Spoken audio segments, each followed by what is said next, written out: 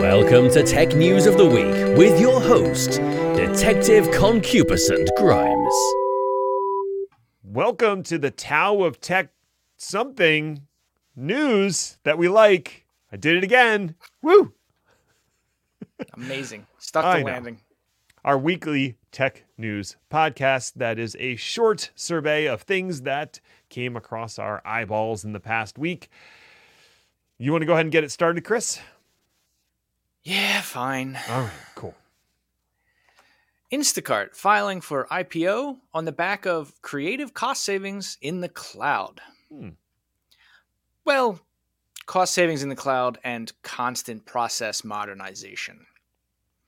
Instacart, well-known mid-quality grocery and other things delivery platform, has filed paperwork for an IPO that could go as soon as the end of next month. Wow. Although probably not that fast. The company is reporting profitability. They are in the black by approximately $250 million on the books just for 2023. Wow.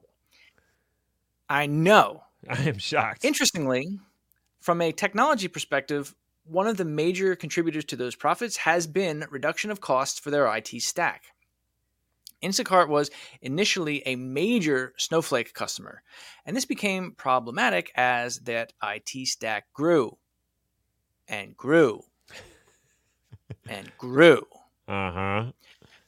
Their Snowflake bill was reported to be $13 million, then $28 million, then $51 million between the years of 2020, 2021, and 2022.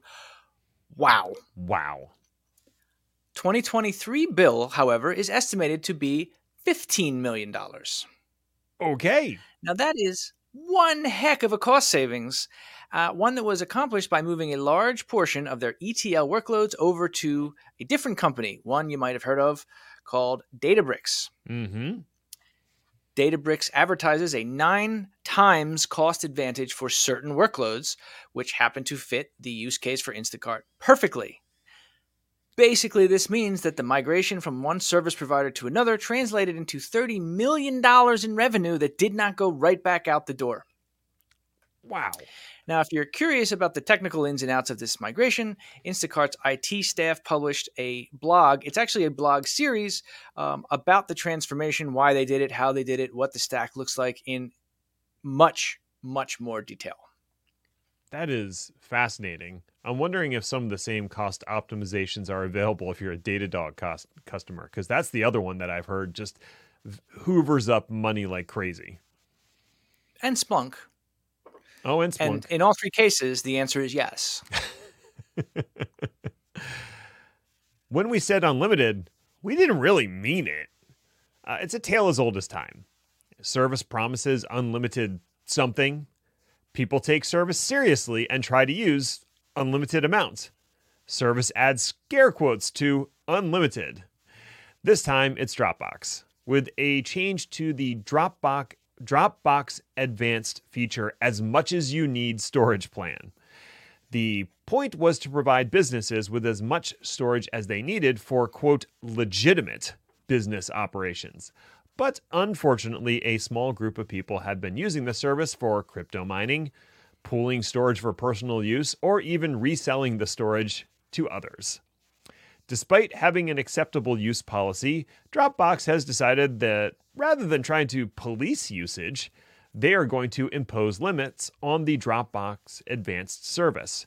Existing users with less than 35 terabytes of storage per license will maintain their existing storage plus 5 terabytes for 5 years with no additional charge. And users over 35 terabytes, will get the same deal for 1 year. The change is hardly a surprise, with Google and Microsoft both imposing similar limits in the past. Remember, kids, the only things that are unlimited in this world are people's propensity to abuse unlimited resources and existential dread. Yeah, it's annoying. And I don't know if you remember this, but there was a company that had a similar unlimited, in this case, returns policy. A little outfit called Land's End. Yes. See what I did there? Yeah. Did they have to end that policy? Yeah, and it's because a few people are awful.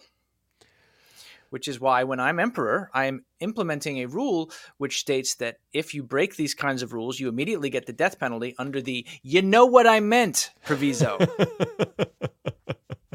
Right. Well, we'll have to wait for that coming in the very near future, right? Don't be awful, people. It's not hard. Microsoft. Wait, that's yours. Speaking of I listened to a different one. I I was also talking about Microsoft. Microsoft announces preview of Python integration into Excel. Yay. Stuffing yet another programmatic functionality into Office software? What's the worst that could happen? Oh, yeah. After all, we've never had any issues with, say, VBA being a major security problem or anything. Also, don't we keep telling people that Excel shouldn't be used like a database or an application platform? Why is there now Python integration into Excel? I may or may not be annoyed by this. Hard to say. Funnily enough, the integration itself is not even a real integration. I mean, sure, you write Python code that executes due to your spreadsheet. Can't believe I had to say that out loud. But that code does not execute on your PC. To quote Microsoft's own release on this, quote, Python in Excel runs the Python code used by Excel in a secure container on the Microsoft cloud with enterprise-level security as a compliant Microsoft 365 connected experience, unquote. So whatever terrible bad idea you're planning on with this thing, it will still require a significant amount of connectivity to Azure. Fun. Oh, and it's free for now, but don't expect that to last. Once the public is done beta testing this for Microsoft, they're going to go ahead and charge you for it. They've already told us that. The hubbub is still hubbing about this, though, with people calling it the next generation of MATLAB. I never had cause to use MATLAB in my life, though. I've heard of it enough that I know it's got to be all capital letters, but that's about it. So I'm just going to stay sitting over here blowing raspberries at the whole idea. To quote Chris Hayner, unquote. Well played, sir. Well played. Yes. My wife actually had she tutored MATLAB in college. And so she would be the one to ask about that. I don't think she had a very high opinion of it at the time. Microsoft revokes retired certificate. Things predictably break. This one is not entirely Microsoft's fault. Shocking, I know. The certificate in question is the VeriSign Class 3 Public CA G5 root certificate. It would be better if it was G6. It was used extensively to sign certificates and files between 2006 and 2018. DigiCert took over management of the certificate as part of the transition process. They made plans to retire older CA root certificates that they inherited from VeriSign. Well, actually, Symantec, who inherited from VeriSign. It's all very confusing and nonsensical. Now, that root certificate was included in the batch that was meant to be retired. Sometime in 2019, Microsoft marked the root CA cert as disabled, but not as revoked. As part of a Windows update on August 23rd of this year, they revoked the certificate as well.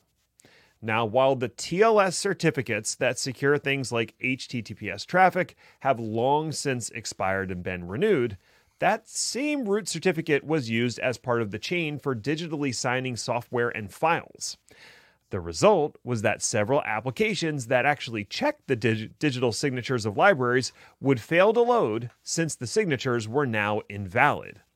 One such example is good old QuickBooks, which users suddenly weren't able to use unless they were on an unpatched version of Windows.